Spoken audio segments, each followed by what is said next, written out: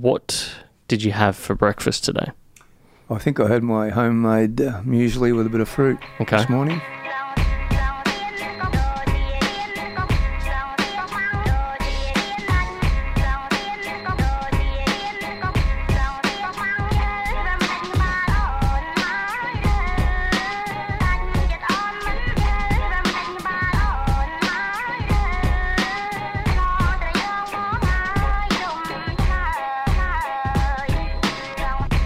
This podcast is brought to you by Neural Media.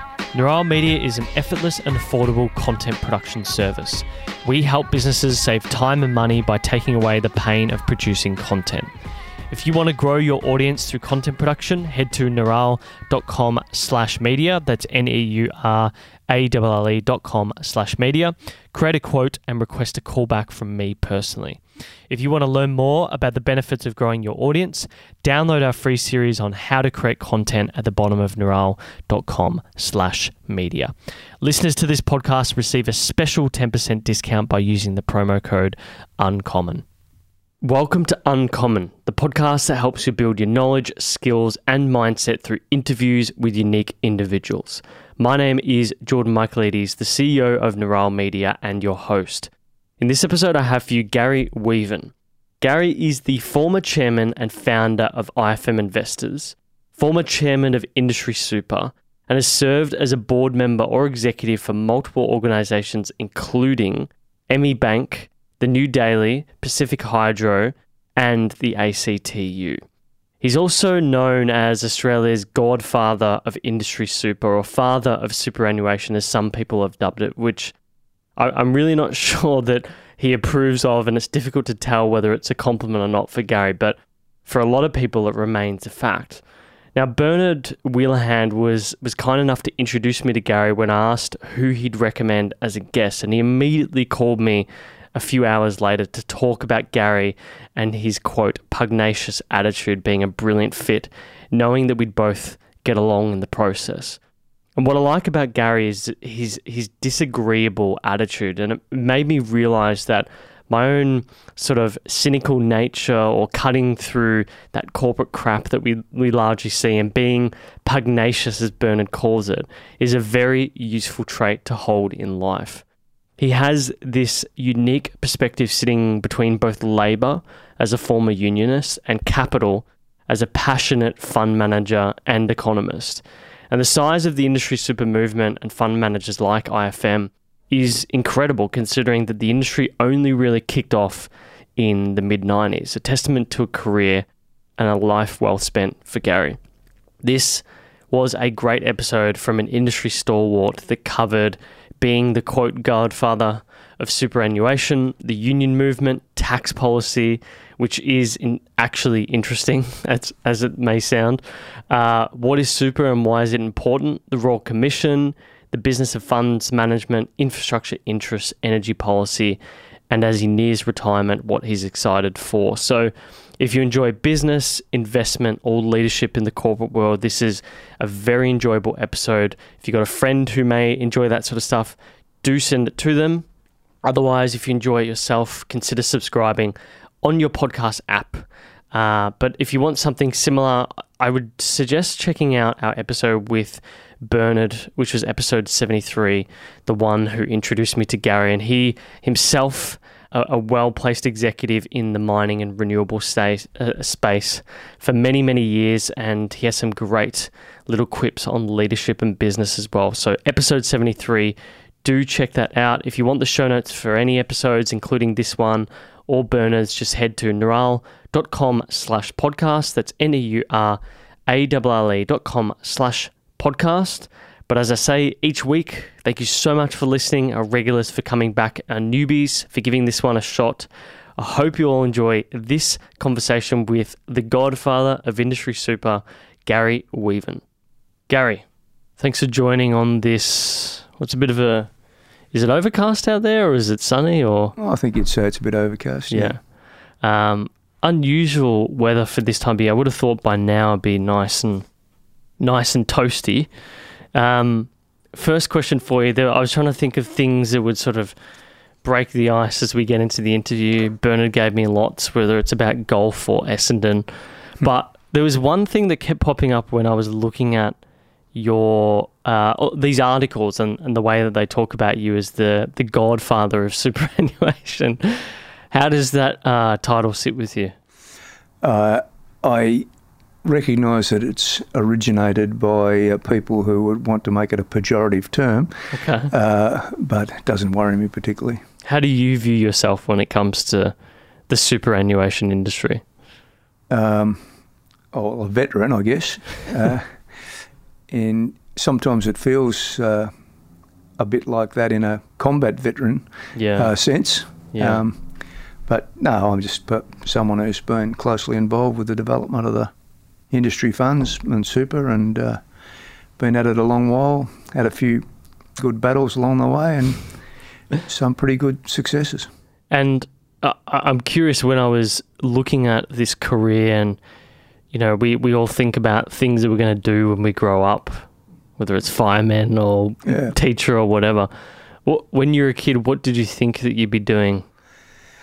Wow, that's an interesting question. I think I haven't really thought about that, but I think possibly I would have been thinking along the lines of teacher, simply because teaching was about one of the very few professions that you actually came across. Really? When you were in my neck of the woods, you didn't actually mix with a lot of professions, and it would definitely beat dentistry. Why does dentistry come to mind? Because you went to the dentist? I don't think I could ever associate any aspiration with dentistry in any way, whereas some teachers weren't entirely awful. Now, you grew up in Northcote, here in Melbourne. You studied economics, right? I did, yeah. Yeah. How did that sort of pathway come about?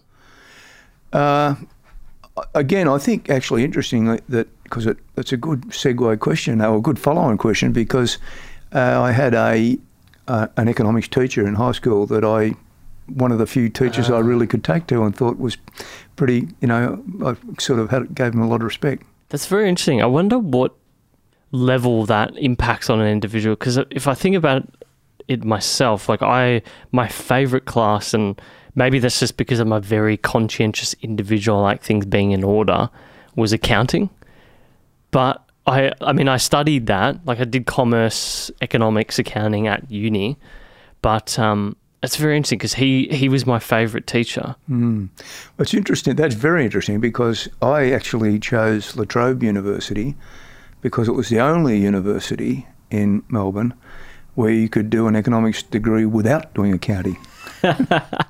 That's true. I'm pretty sure every university now has that. You have to do at least maybe 2 units of accounting, I think. Yeah, well, I know that La Trobe now includes accounting, but you could definitely bypass it in those days. Really? Wow. Yeah. Okay, because I went to Swinburne, and accounting. My major was accounting, banking, and finance, so it was sort of a split between accounting and economics. But it's a super interesting observation. Where did the union movement come into it? Was it the fact that you met Bill Kelty at uni, or had it always sort of been a part of your life growing up? We went through uni, school actually, and uni pretty much at the uni at the same time. School, he was 1 year ahead. He went out and worked for a while. So I think that was part of it. But, I think you might ask the same question of him. And I think part of the answer, I reckon, is that this was the 60s, the late 60s. This was the era of the Vietnam War. It was probably the first period where working class kids got to uni at all in any sort of numbers. There were a lot of scholarships around and that sort of thing. But it was also a period where, partly because of conscription and the Vietnam War, the sort of establishment, particularly and the business establishment, was a bit on the nose, to be honest. And so I think a lot of that generation of graduates, tertiary graduates, weren't like today, busting their neck to get the top corporate spots. Yeah, that's interesting. Well, what was the year that Whitlam introduced free university? Well, he came to power in 72, and I think moved pretty quickly in that direction. But I'd already graduated finished. by then. Yeah. Interesting. Okay, so but there were Commonwealth scholarships and education department studentships, quite generous ones. Yeah. Around in the 60s. Okay. I don't know if you know much about university fees. How comparable are they to? I don't know much about them, but from what I can judge, people are doing it much tougher now. Yeah. Than we did, and that's a great shame. Yeah. If you think back to your life and childhood, I always am intrigued about the influence of parents, because I find that even now myself, you see sort of aspects in yourself that are your parents. I'm curious as to what principles you hold with you today that you may have seen from either, maybe directly or indirectly at all. Yeah, well, I think I aspire to have some humility. I'm not sure I entirely succeed in that, but at times. Well, Bernard said you're a bit of a pugnacious fella. A pugnacious fella. Well, I definitely didn't get that from my parents. Yeah. Or if I did, it would have been maybe perhaps a little from my mother, but certainly not my father. He was a very gentle man. He was a truck driver, but not your rough and tough stereotype truckie. So he was quite a quiet man, very learned in his own way, self-taught, and with a huge belief, both of them, in education, of course, which is a pretty common story for that era. Yeah. So it sounds like humility and that belief in education seems to be a huge element that they imparted. Absolutely. Yeah. Yeah. What's the earliest memory you've got of your childhood? Wow. I think that goes back to very, very early years. We used to. My dad built this contraption, is the only word for it, out of a truck body, which was like a motorised caravan. Okay. And so we used to travel at Christmas time, and so I think my earliest memories is probably jogging around in the back of that, in various remote parts of Victoria, I think. Right. So what was he sort of took a truck chassis and put like a caravan on top of it? He did. He built the whole thing. He got the motor and put the motor in. He built the chassis around it, fitted it out, put a fridge, put a sink and all that sort of stuff in it. Wow. That's very interesting, because I've always thought about, if you look at your career, and I'm just going to rattle off a few things that I was having a look at. Like, obviously, we'll get into IFM Investors and your involvement in the super industry. But it's not just that. Like, you've got to look at things like the Melbourne Docklands Authority and your involvement with that, Infrastructure Australia, ME Bank, organisations like the New Daily. You sort of seem to have this attitude where you just don't really see something as an obstacle, if that makes sense. Like, you're willing to go fight for something because all you see is an outcome, and there's problems that you need to fix along the way. And I'm curious as to whether he imparted that onto you, maybe indirectly. I'm not sure about that. I certainly do like to create things. I like to be. I would never be happy with filling a role in an existing establishment. Yeah. So I do like to be part of creating something and grow with it. That sort of gives a sense of achievement, So, I mean, I don't. Neither of my parents were ambitious for themselves at all. Well, yeah, ambition is a totally different thing.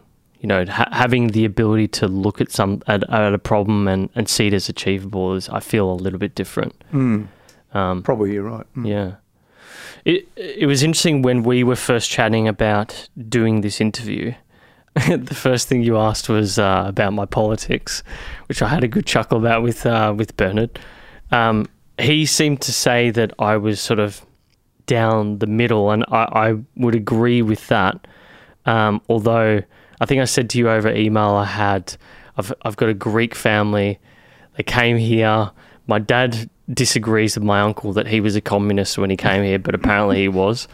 And I guess our family's sort of always been socially liberal, but he sort of had this chip on his shoulder from about the early 60s because of what happened to his business. And what I think I've explained this on previous podcasts, but the gist of it is he had an argument with the Herald Weekly Times and the Printers Union because they were printing a Sunday paper. And they basically removed all the staff that they could potentially use for that paper. And so now there's sort of this funny dichotomy in my family where they just have this chip on their shoulder about unions. And I honestly think it's just down to that. And you've had this unique experience where you've been involved in both unions. So that was as Vic State Secretary for the Municipal Officers Association and Assistant Secretary for the ACTU. But you've also worked in the field of capital management.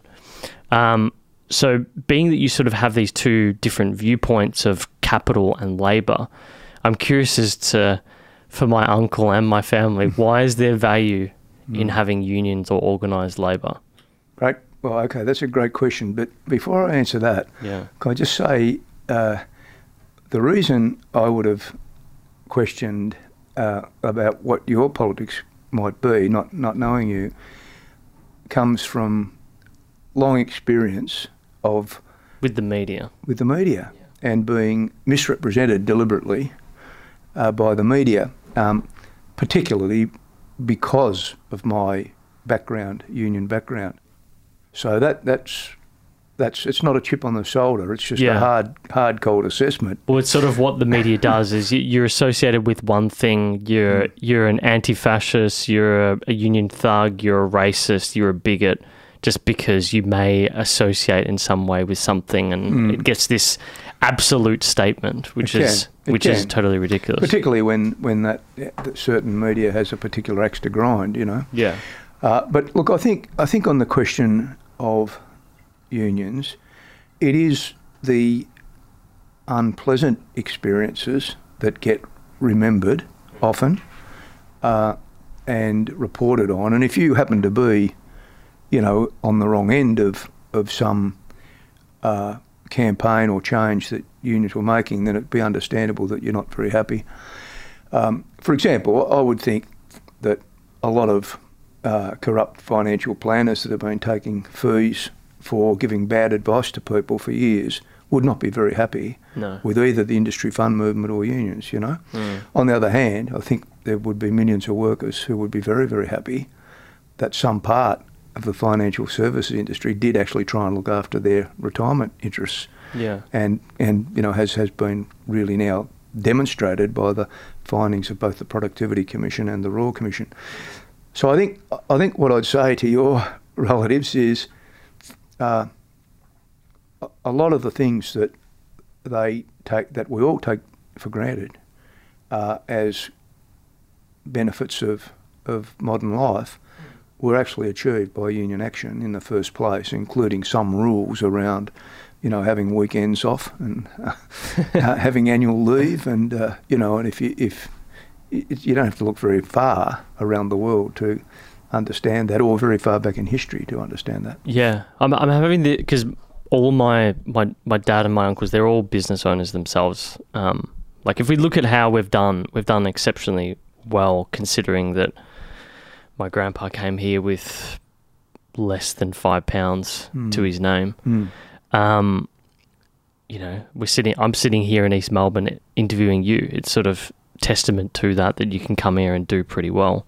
And it's interesting because my dad has this belief about organised labour being the reason why it's hard to manufacture because he's a manufacturer, he's a printer. It's hard to manufacture things in Australia, and I would almost argue otherwise, that it's more to do with trade and interest rate policy. Well, I think first of all, technological change has wiped out That printing. too. It's wiped out printing. I Yeah. mean, wouldn't matter. Of course, yeah. But along the way, if you were trying to run a workforce Mm. and you had minimum rates of pay and other restrictions placed on you that you considered excessive, well, I can understand you've got a particular axe to grind. You wouldn't like that. Yeah. I've long had a view, or I formed the view through life, fairly early on, that small and medium businesses are the best and the worst. Yeah. They're the best and the worst. 100%, yeah. And so the problem is that the good employers, get tarred and tagged Yeah. with the behaviour of the bad. And, you'd need, I think, far less union intervention, you'd need far less regulation if everyone was decent, honest, ethical people. But competition can cause a race to the bottom. Yeah. And if you've got a rogue down the corner who's manufacturing whatever very cheaply, simply because they exploiting the hell out of some worker arrangement, well, pretty soon that's not very good for you either. So, No. I think you need to have a balanced view about these things. I think so. I think not having a dogmatic view either way is the key to it. I mean, the thing on Australia is, you said basically automation. That's been a big issue. But I still think that, trade has played a massive part. We've exported a lot of our labour overseas because it's cheaper to do it. Little things like that have massive impacts on the local economy. And I think that sort of plays into the answer he's looking for. Yeah, well, all of those things are true. But, Yeah. it's increasingly, it is a global world. So the barriers to trade are melting, not as a result of deliberate government policy, but because they're just being knocked down by technology. Yeah. Travel is easy, communication is instantaneous around the globe. If you talk about the printed word or the image, it can be transmitted from anywhere. Yeah, well, it's no longer as relevant, is it? It's not. Now, on this point of the differences between labour and capital, I was reading through a lot of different articles, and one of the key things that stands out to me right now, and goes to your point about technology, is we're sort of in this weird place right now. It sort of seems, I've read a lot of history books of late, and it sort of seems we're in a similar place around that sort of, not robber baron era. I'm not saying it's as bad as them, but it sort of seems like the borders between nation states are melting, and the power that corporations have is getting larger and larger. Like, it's easier to do things nowadays, and that has massive social impacts. And I think that could be the reason why you see a lot of this sort of populism rising around the world. And I know you spoke about a worry about low taxes. And now, as I guess you're heading into retirement, what's sort of your current view on the differences between industrial relations and tax? Where should society be going? Should we be focusing more on taxing capital, or is it expenditure or income or something else? Where does this all go over the next 10 to 15 years, do you think?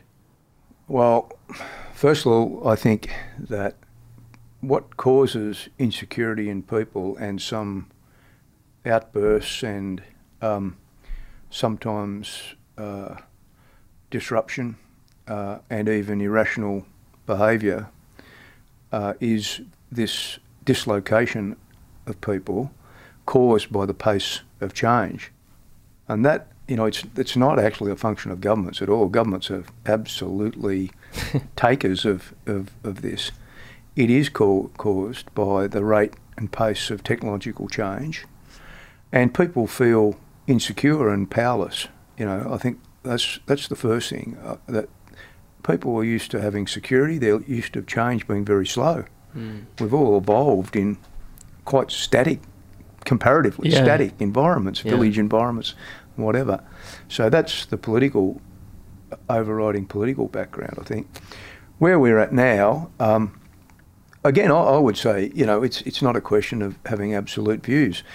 I think I'm at the end of the spectrum where I'd be more worried about really leaving the weak behind than I would be about overtaxing the super rich. That's generally my statement.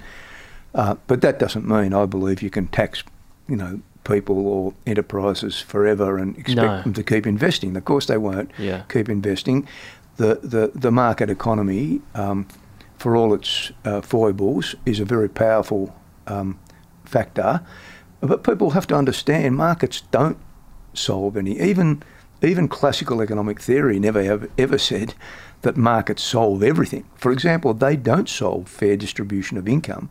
There is no model on earth that shows that fair distribution of income, right, is solved by free markets.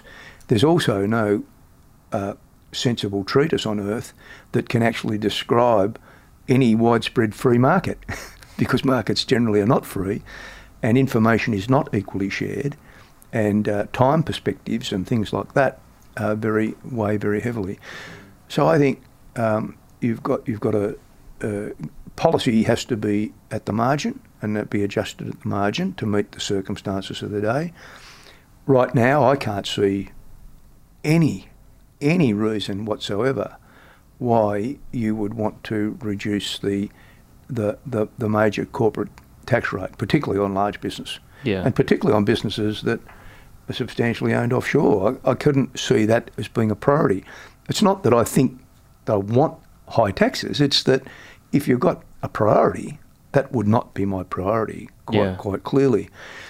I would lean more towards the subsistence rate for people on social service, unemployment benefits. Now, that does not mean to say that I want to encourage people to be on unemployment benefits or that I don't want to have a really strong program of encouraging people back into the workforce, retraining and all of those things. I don't think it's good, to have great numbers of people idle because in the end, the unwillingly idle, they give up in the end and they become the complacently idle. Yeah, and that's not good for them. They get stuck in this sort of system. They get stuck in it and it's not good for them and it's not good for the society. It's not good for the crime rate. It's not good for human relations either.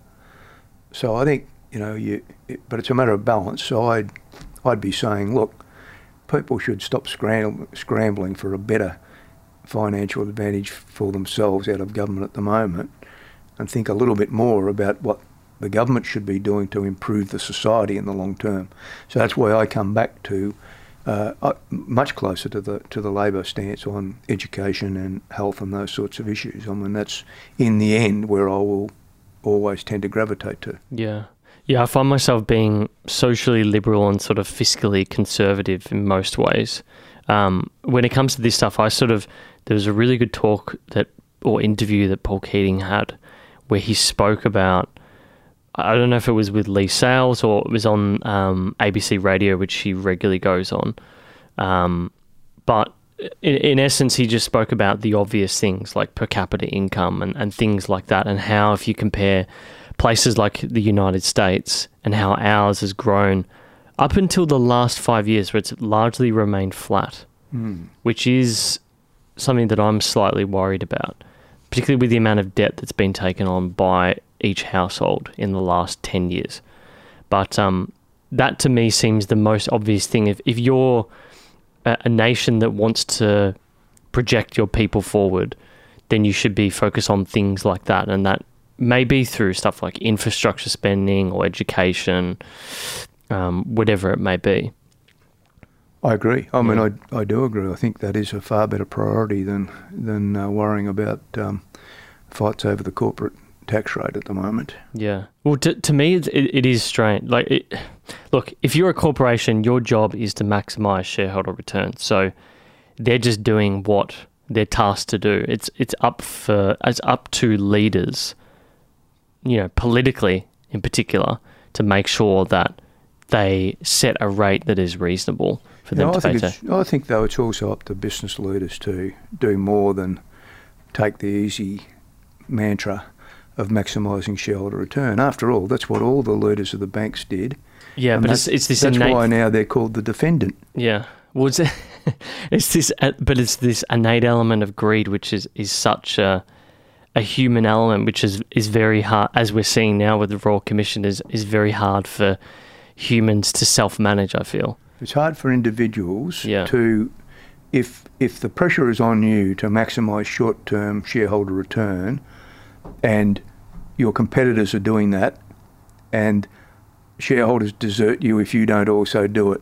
I get that. The pressure is on you.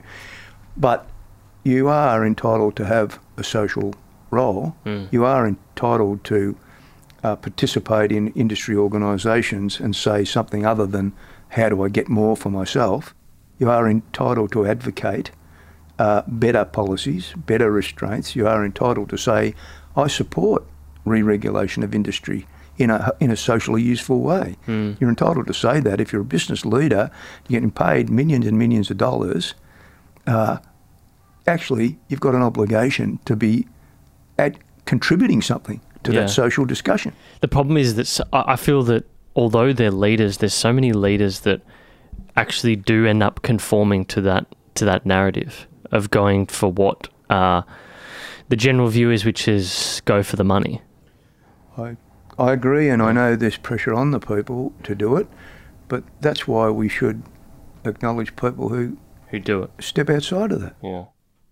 Now, one of the other things that was intriguing, I'm just going to read out some stats because maybe then people will get a real idea of the impact of the businesses you've created in the industry. And obviously, I'm myself a member of AusSuper.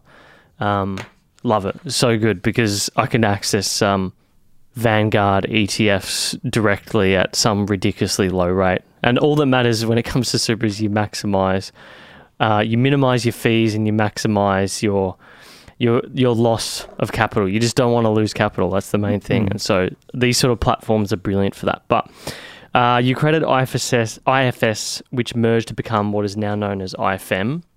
Probably the biggest fund manager in Australia, I believe. Is that right? No. It's not? No, not at all. It may be the leading infrastructure fund manager in Australia.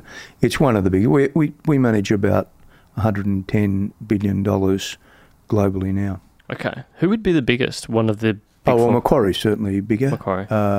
And AMP is bigger. Okay. Well, last time I looked. Until they go through what's about to happen. So you've got debt investments, infrastructure, listed equities, and private equity. The company is essentially owned by 27 non-for-profit super funds, and I'll explain a little bit about that for the American audience, because we've got quite a big American audience as well. And I mean, looking at the landscape of super, looking at the profile of super when it first started to what it is now, I think the most recent set I could get was 30 June 2018, Australians have 2.7 trillion in superannuation assets. Nearest equivalent in the West, obviously being places like Norway, but America has 2.9 trillion from last count, although this was a 2017 figure, so I don't know a 2018 figure. I'm curious, if you were explaining to a complete newbie, they've just immigrated here, they want to become a citizen eventually, what is super and why is it important, in your words? Well, I think in the simplest way is that it's a system that requires or encourages, in our case now requires, a certain amount of current income to be set aside for the long term, for the time when you can't work.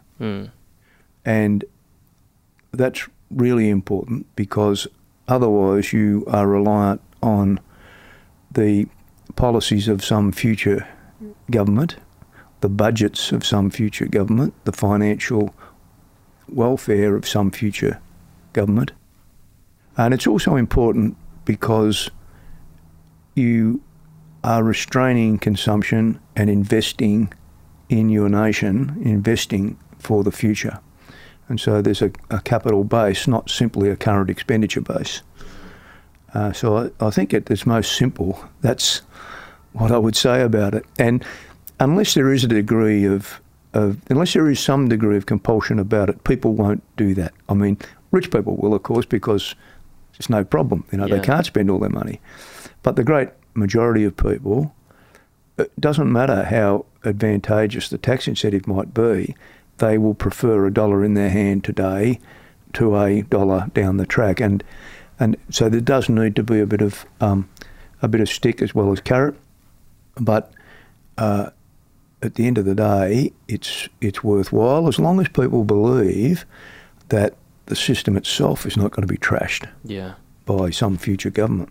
Yeah, it's a very, so I think it seemed what spurred you on was the fact that, and this is just in the early days, when you were working at the officers' union, I think that the record was that people were coming out into retirement with basically like a year's salary. And I can sort of see how that would have really driven you to push this agenda in Canberra, or at least politically in some way. But it's interesting because, you look at a lot of places globally, it's unique. I don't know if there are other countries that are similar to us, but, most countries are either purely private or purely driven by the government itself. And when I was looking at those American numbers, I think their social security is woefully underprepared for what's happening to their population. I think it will be depleted by 2034, apparently. Well, I think certainly it's the case that, that's true, that it's very basic. It's like more akin to our age pension. It's quite basic and variable depending on your work experience and things like that. But the pension system has been, entirely voluntary, and so it's by no means universal in its coverage. No, it's based on individual corporations quite often, and it relies on the existence of those corporations into the future to pay the benefits. Yeah. So I think, the people that have got pension systems generally really like them. They cherish them, and they will as long as the company guaranteeing the pension is around to pay it. they'll like that because it guarantees a certain percentage of final salary. Yeah. Whereas our system largely now is defined contribution, so it depends on what the markets earn over the life of your working life. Yeah. So there is that sort of risk of the market risk is with the fund itself, and then ultimately with the individuals. But it's the only way we could organise it, because no one was going to stand behind it with a guarantee check. Exactly. Yeah. Well, and it sort of imposes that cost of this system on both individuals and corporations by incentivising contributions early on in their career while they're still earning money. It's very interesting because you basically come out at the end with essentially money to support yourself, and it doesn't impose that cost on the government. And like you said, a government which is dealing with a budget in that present time, and a government which may come along 5 years later with an entirely new budget. And a government that will face far fewer taxpayers as a proportion of retirees that need support because of the age. This is an interesting point which I heard Paul Keating speaking to Lee Sales about, which is this contribution amount. So here in Australia, we contribute, is it 9? I think it's 9.5% now, but it will gradually increase up to 12.5% by 2025. Well, it will gradually increase. The legislation that the Gillard government passed would have it escalating in that way. The current government has had a freeze on it. Yeah, they froze it until 2021, right? So it's not entirely clear. Yeah.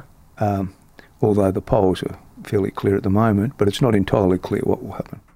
Yeah, my assumption would be that a Labor government will win next year, as long as they keep their messaging up. And that should mean that they have the ability to I guess, remove that freeze, right? They appear to be still committed to allowing that legislation to come into force. Now, the thing that I wanted to or the point I want to make with this is Paul believes that it's still not enough, he believes, for the population. He's talking about particularly people who get to the average age now, I think he said, is 85, somewhere between 85 and 88. But people are getting to 85 and they've basically used all their super, or they will have used all their super, particularly from the millennial generation like myself. And he spoke about this longevity levy, sort of like a Medicare levy. So you would pay that levy, it goes into a pool like insurance, and that is used for people who have no super and they've passed a certain age on the pension. What are your thoughts on an idea like that?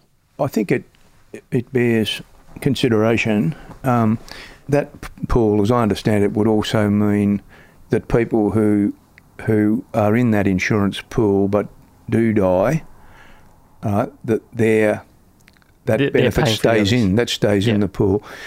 But look, the essential thing here is the pace of advancement of medical science. That's really the key issue here.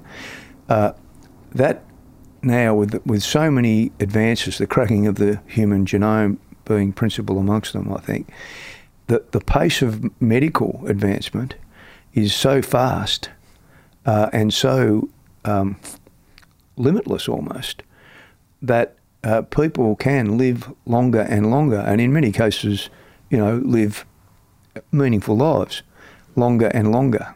And none of that was really contemplated or planned for, so that, instead of thinking about a retirement system as catering for those between 65 and 80, we're contemplating the system thinking about covering those between 70 and 100. Yeah. So there's the number of a problem there that needs to be examined, and certainly a central insurance scheme would be the most efficient way to deal with it. Yeah. Something that cut in, at 85 or something like that for those who got there, could be one way to go. But I think all of those things need to be calmly discussed rather than put up as, political. Here's the idea. Or knocked down without thought, because it's not their idea, Yeah. I think they need to be calmly discussed and costed, Yeah, it's an interesting thing. I mean, it's one of many discussions happening in the financial services industry at the moment. I mean, we were chatting before about the Royal Commission. There's obviously been some pretty damning evidence. Obviously, I've spoken about my work in the fintech space and interest in this area and how services are delivered to people and what that looks like, whether it's commission-based, you pay a certain standard fee or something like that. I'm curious now, having seen what you've seen over the last few months, where do you sort of see the future of the industry going? Like, where do incentives go? What do you think changes after this Royal Commission? Well, we haven't seen the final recommendations of the Royal Commissioner, which, there's a number of key questions that he would be thinking about. One, he would be thinking about whether the for-profit sector, the retail funds, should exist at all. And some people have called for them not to be licensed. I'm not one of those people. I'm happy to have competition. Mm-hmm. I think I think the sole criteria should be performance, long-term performance. But by performance, I mean the net amount that ends up going into the member's account. Yeah, that's the net benefit, the net return after all costs. But that will be a question. Should you be able to make a business that feeds external shareholders and at the same time seeks to provide retirement benefits for the members? So I say if you can do that and outperform others, fine. If you can't, then you should be struck out because you're not performing. So, but anyway, that's one of the questions. Another question will be whether it is reasonable for a provider of product, superannuation product or wealth management product, to be able to own a financial advisory firm. And I think the answer there should be much clearer. The answer should be no, I think, because there's just so much temptation and motivation for that advice to be perverted and directed towards your owner's product, even if there aren't upfront commissions and payable. There was always some way to do that. So I think that's a question that needs to be answered. Now that would mean, and a lot of financial planners have correctly made this point, that it costs something to give decent advice, and people either can't or are unwilling to pay actual out of their own pocket up front. That is a problem. And I think that is a problem. And I think the answer to that, though, is basically that we're going to need to see basic advice robotised, that's standardised. And there's no evidence, actually, that would be worse. The evidence would be, at the moment, that would be better. Yeah, robo-advisors like Wealthfront, platforms like NetWealth, wrap platforms where you're basically paying for access to technology. Yeah. And I think super funds themselves will be allowed to give general advice, So, and mostly what people need is general advice. They don't actually need highly sophisticated advice. They need basic advice about being in a decent fund with low fees and a good track record, being in, for most people, a diversified portfolio of assets. It's not all your eggs in the one basket. And being in there for the long term and getting the advantage of compound interest on compound interest. They need those basic bits of advice. And when is it a good thing to prefer to put more money into super rather than pay off your mortgage? Is that ever a good thing? And when would it be a good thing? So it's very basic, simple advice that gives most of the benefit. Most of the rest of the advice often detracts from wealth. What consideration has organisations like IFM given to platforms like that? You must have seen organisations like Wealthfront and so forth that have sort of flourished of late. Companies like Acorns, where they try and incentivise budgeting and people putting away X amount of if they make a purchase for $4.70, that they put the change, the 30 cents, into their savings account immediately after that. Yeah, I'm not familiar with the particular company, but I think it's a field that will attract innovative thinking, and that it needs to, because so the basic cost of giving people reasonable advice is low. And there's an enormous amount of room for objective, even artificial intelligence advice. You'd have to say at the moment it would be better than human advice based on most of the recent experience of the Royal Commission. Well, yeah, that is certainly true. I feel like even local businesses. There's one called Clover, which is another robo-advisor, would have a sort of field day in a way if they were to pick apart some. I've read the interim report, and if you were to pick apart some of that, there's some brilliant marketing copy in there for you. Right, I think one of the things that maybe the audience outside of Australia wouldn't understand is the non-for-profit element. So in essence, when you have these non-for-profit fund managers, essentially all the benefit or profits outside of your operational costs and investment and so forth goes back to the members in returns. That's right. So that's the idea of it. And the trustee boards are made up of representatives, truly representative of the members of the fund, not appointed by some external shareholder. Yeah. And how are they appointed, typically? Well, in the case of industry super funds, they're generally appointed half and half, or originally half and half, by employer associations and unions or union peak council. Although these days, generally speaking, they're also independent people with particular expertise on most of those boards. But they're set up by through that industrial process. The contributions are delivered through the industrialisation system, essentially, for the most part. And so they're governed by those trustee boards. And then, interestingly, these boards, because I set up quite a number of them back in the 80s, we put in a provision that they would need a 2/3 majority to do anything. Okay. And people said, well, how is that going to work? You'll get stalemate and nothing will happen. It never happened. It's never been the case. What it's meant is people have to come to an agreement. And that agreement has to be, it means probably fairly conservative in its approach, but it means that the decision has to be very clearly justified in the members' interests. Yeah.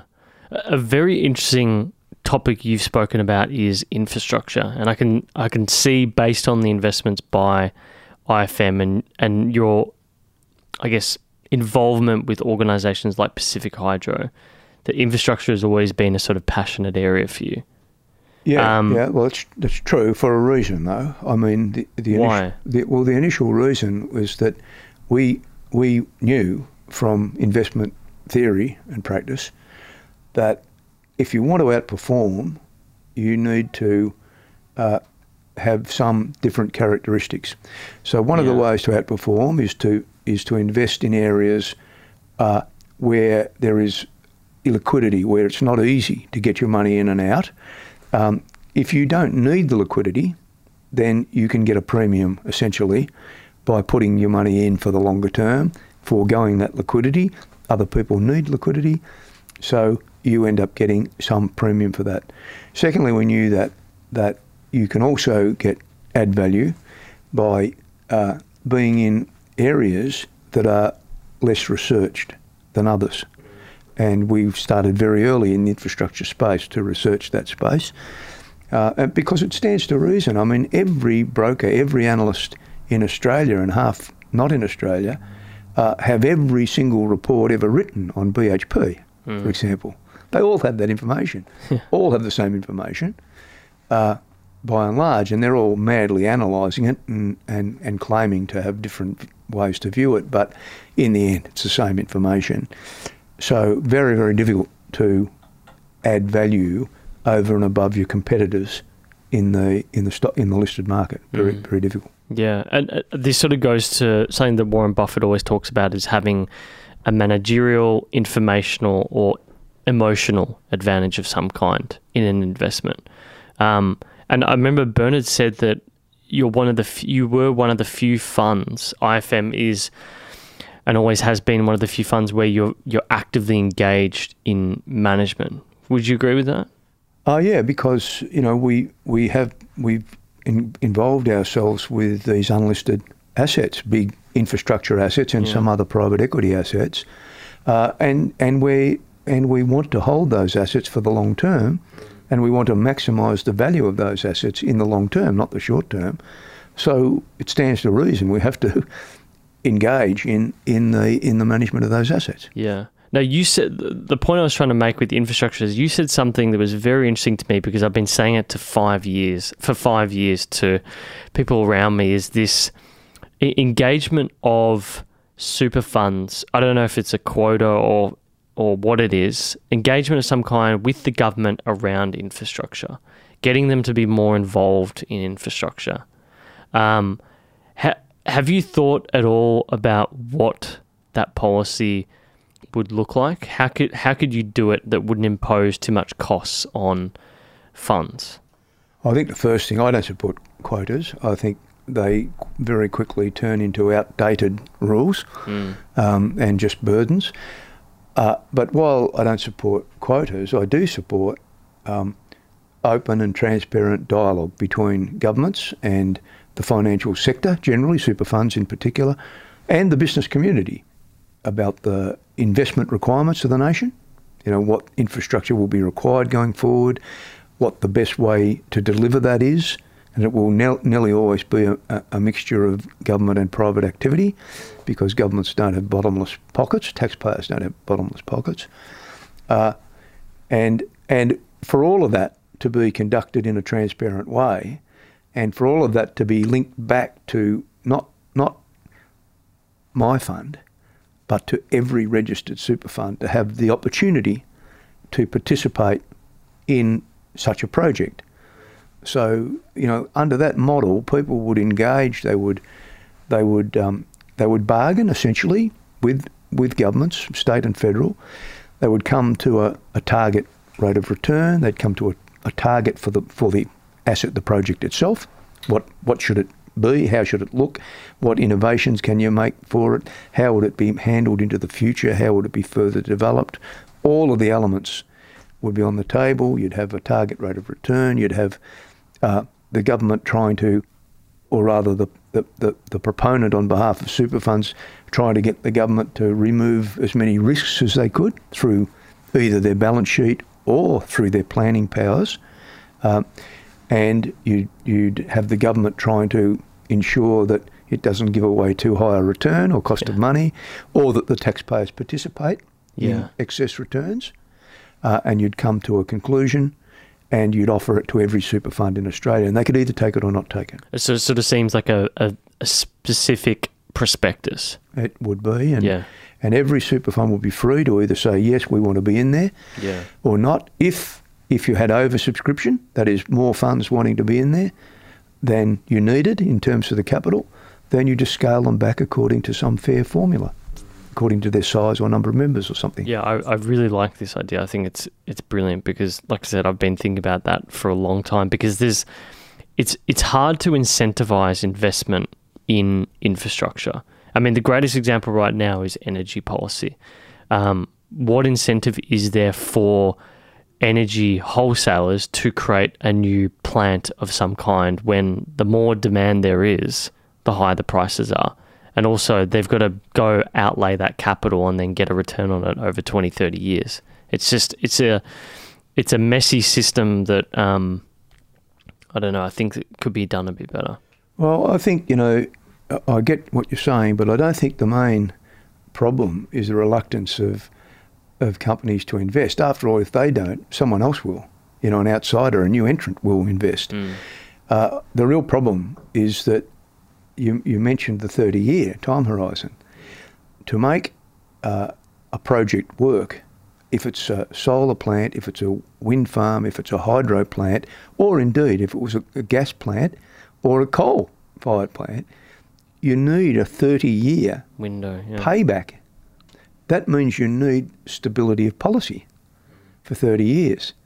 Now, everyone now recognises that it's not going to be possible to have stable policy around more and more coal-fired power. It's just not going to happen because the science is just clearer and clearer and clearer.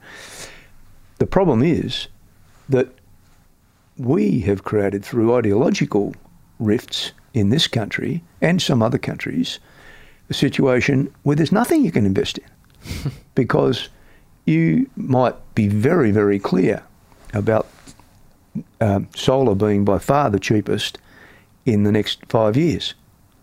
You might be quite clear that ultimately battery storage will be there to regulate solar. But if you think there's some chance of a government mandating a compulsory competitor just so they can say they built a coal-fired power station, you're going to be very wary about investing in anything. Yeah. Well, I mean, I've been speaking to Simon Holmes, a court, who he speaks a lot about renewables. He did this Q&A the other day. I can't remember who it was with. Maybe it was Sydney Morning Herald or Guardian or Herald Sun. I don't know. But interestingly, he believes that it's still cheaper in terms of that 30-year payback period. It's still cheaper to build solar wind with battery technology than it is for gas. Well, the only thing I'm not certain about is what the battery technology gives you in terms of reliability on demand. It's getting better every day and the cost's coming down, but I don't think it's quite, my understanding would be, and I haven't been close to this for a little while, but my understanding would be that technology is not yet there in terms of ensuring the deliverability of the energy exactly when it's needed. Now, the variability question is exaggerated wildly by the coal lobby, and many countries have a much higher allocation to renewable energies than we do. Yeah. But there is still an issue there that we haven't learnt yet how to cheaply store power to completely eliminate the daily fluctuations in the sun or the wind. Yeah. Well, it's going to be interesting this summer because there was a new Tesla battery installed here in Victoria. I just can't remember which solar plant it was installed next to, but it's 500 megawatt hours. So that's about an eighth of what we require on a daily basis during summer. So that'll be very interesting. I mean, my new pet thing, my new website that I love checking out is called OpenNEM, and it looks at each state and the national grid. And it's just intriguing to look at some of the records that are set by places. Tassie is unbelievable in how much energy they export to other states. Yeah. Like last week, I think the system was exporting about 40-50% of the energy requirements that it had to the other state. Other states being mainly Victoria and South Australia. And the Tasmanians would like I think to build a second undersea cable to deliver more, and I'm not sure about the economics of that. It certainly would enhance reliability of the system in the mainland. So that's one option. That is one option. It has to be set against building a gas plant, or taking the slightly longer term view on just relying on battery technology. Yeah. You're about to retire. I mean, the different roles that you had are quite numerous, which I've already listed a few, but at the moment I think you're retiring from the chair of IFM Investors, New Daily. Obviously, you've also served time at Pacific Hydro, Infrastructure Australia, ME Bank, Melbourne Docklands Authority and Infrastructure Australia, and Industry Super. You were chair for a while. Why retire now? I'm 70. I'm feeling it. I think it's... Feeling it as in you can't be bothered getting up early in the morning, or? Perhaps a little, but I think, all organisations need to try and keep themselves renewed and so on. And if you're a leader, then you should be part of that. And so I've planned my retirement for some time. It seems like a pretty good time. We've had enormous success this year with finally, proving the point about our representative trustee model as a superior performer. We've got, I think, it's very likely we'll get some positive reforms around the edge of super as well. For example, getting rid of the minimum requirement of $450 a month that to qualify for super, because the problem with that has been that in the casualised industries you might earn $2,000, but if it's $450, not more than $450 from any one employer, you don't get any super, and that just contributes to this small account problem. And then everyone complains, well, there's all these small accounts getting chewed up by fees. Well, that's the reason. Yeah. There's also that problem as well as the amount of duplicate accounts that exist. Well, right the duplicate accounts is partly a function of that. It's partly a function of that. And duplicate accounts can be solved technologically now. And indeed, the industry funds have a free matching service where they will match and consolidate, So I think the industry funds have been doing more on this than anyone. They haven't always done as much as they should. But, I think all of that, we've had great returns. So the market's now looking a bit ordinary, I must admit, in the last few months. Yeah. But that's, to be expected through the cycle. That's why you need, a balanced portfolio, really. But there's been few great years of returns now, and IFM has had, fantastic global growth. Now, I have, I think, 9 offices around the world. We've got 340 institutional investors. About 280 of them are offshore. So we've really, reached a few milestones, and so it seems like a pretty good time to to pass on the baton. Yeah. I mean, I remember my days of working at IBISWorld. I used to have iFirm Investors as a client, private equity team there. Always fun to deal with. Yeah. Oh, yeah. Well, I hope they gave you a hard time. They certainly did. They certainly gave me a hard time on price, that's for sure. What are you most excited for? Oh, no. Well, I mean, personally, I'm just looking to have a little bit of a period at least where I don't have anything like the responsibilities. That's at a personal level. And my partner, Angela, is stepping down from the chair of the Hester Super Fund at the same time. And, really? And so she'll hopefully have a bit of time with me as well. But in terms of the industry and the economy, I really think there's no real reason now why, with all of this Royal Commission and Productivity Commission findings behind us, we can't create a new consensus between the super industry as a whole, with the business community and governments, to really work out how we can do better for ourselves and for the community and the society and sustainability and all of those goals simultaneously. I think there's a real opportunity to be creative and collaborative about that rather than standing in ideological corners. Do you think you would involve yourself at any point if there are political discussions, debates to be had in a year from now? I'm not pushing that, but I would be very happy to. I'm a passionate believer in our country and in society, and so of course I'd contribute in some way if I could. Last question for you before we jump into some short, fast questions. Looking back at your career now, what is the most interesting observation of your time? Wow. I remember a great line from Paul Keating that said, well, something to the effect, in the race of life, always back the horse called self-interest, because at least you know it's trying. And I think I have to regretfully say that my experience has reinforced that, and that's interesting. That's interesting. You can't lose sight of that, but it doesn't mean to say you give up on humanity. It just means to say you need to create a framework of society that takes the sharp edge off that and channels that for the good of society. And so I think that's one of the interesting things I've sort of learned, I think. That's a very interesting observation. I've always sort of held a similar belief that there's a sort of innate element to human nature where you sort of will go for yourselves or your tribe, as we're seeing politically at the moment. Short, fast questions for you. What does your morning routine look like?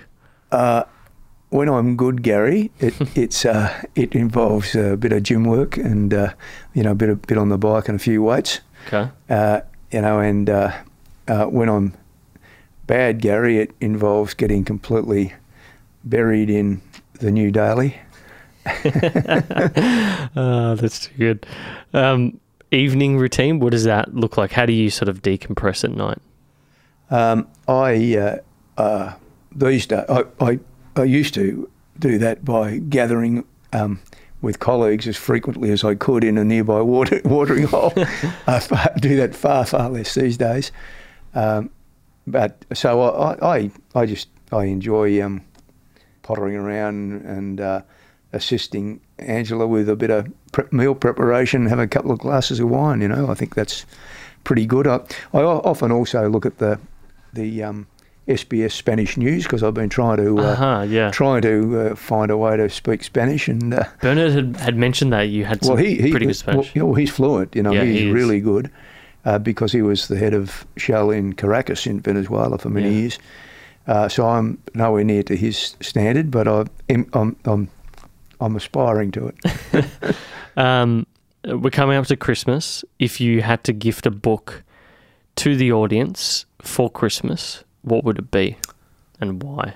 Wow. I think it would probably be No, that's too hard for me. For one thing, I have tremendous difficulty in remembering the names. I read a lot of novels, but I have tremendous difficulty in recalling them. So you read mainly novels, do you? I read mainly novels. When I'm not in business mode at work, I read mainly novels. Do you go for like a certain flavour, like thrillers, crime? I go for romantic. I go for Man Booker Prize winners. Man Booker Prize winners. Okay. Yeah, basically. Well, we'll have to hit you up afterwards and make sure we get a link for one. Yeah, I can. Very happy to give you recommendations on a number if you like, but I'd have to think about it a little bit more. Yeah, I feel like this question is always one that gets people a bit. What frustrates you that society is not able to find middle ground on? Fair distribution, not just of wealth, but of wealth and work and income. Mm-hmm. There's just no consensus that's even within a ballpark of being reasonable or rational, in my opinion. Okay. When you think of success, who or what comes to mind? Well, probably, I'm probably conditioned these days to think about, the success of a Warren Buffett rather than a sports hero or a political hero, just being conditioned by my work experience. So I think probably, I think it's pretty hard to beat, by the way, the collective success of the industry super movement. I think it's pretty hard to beat. Yeah. And I'm not one of these people that thinks that's about an individual. I think it's about a lot of people. Yeah. But I think it is pretty hard to beat as a modern day success story. Mm. But yeah, look, I appreciate the both the incredible technological companies that have been built. I don't really admire the fact that people can become billionaires. I don't really see what that's about. I think a lot of those people should be reinvesting a lot of that money into now civilising those media. Yeah, well, we're seeing a lot of that at the moment with organisations like Bill and Melinda Gates and so forth, which would be interesting to see how that pans out over the next 10 to 15 years. Yeah, well, look, they pop up quite a lot, and they genuinely are doing some great things around the world, no doubt. Yeah. But I'd like to see some of the newer media Googles and actually civilise their own product. Yeah. Last question for you. What's been the best purchase under $200? Wow. So handy little purchase you've had. Yeah. I reckon it's probably a toss up between a golf iron and a bottle of wine, I reckon. And I've had a few of both. Golf or wine, love it. Yeah. Look, Gary, thanks for giving up an hour of your afternoon. It's been a pleasure having you here. I've enjoyed the chat. Where can people learn more about what you've done, what IFM Investors is doing, New Daily? I don't run a personal website. I'm not on Facebook. I never will be. But you can certainly learn about IFM Investors online. Yeah. Certainly do that. But we're a wholesale investor. We're not looking for individual. Of course. Yeah. We manage fund for institutional investors, mainly super funds. Yeah. Well, we'll make sure we give links to IFM Investors, the New Daily. I would have loved to chat more about that and business models in media, but well, the New Daily is a free news service, and it's improving all the time. We're up to I just got the number this morning. We're up to 2.65 million unique views per month on Google Analytics this month. Yeah, it's something like I don't know if God, I wish I'd remembered this statistic. It's either the top 5 or top 20 news organisation in the world. I read this today. Not in the world. No, it's in the Nielsen top 20 in Australia. Maybe, but I was looking at there was a journalist for the AFR or Sydney Morning Herald that actually was tweeting about it today. All right. Yeah. That's great. It's great when our competitors start talking about us. It's great. Well, look, thank you so much for doing this. It's been a pleasure. Okay, cheers. Cheers. Thank you for making it this far. Before you run off, we have a quick ask for you. Subscribe on your podcast app. Subscribing will give you priority access and help your fellow-minded listeners find Uncommon. Or you could also share with a friend. This will go a long way in building our audience, which will help us both get further guests on the show. Don't forget to like us on Facebook, Twitter, Instagram, or YouTube by searching Neural, which is Neurale. But until next time, thanks for listening.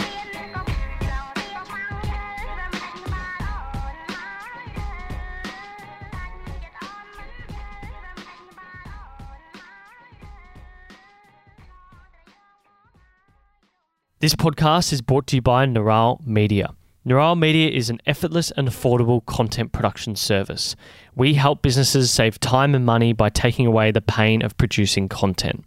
If you want to grow your audience through content production, head to neural.com/media. That's neurale.com/media. Create a quote and request a callback from me personally. If you want to learn more about the benefits of growing your audience, download our free series on how to create content at the bottom of neural.com/media. Listeners to this podcast receive a special 10% discount by using the promo code UNCOMMON.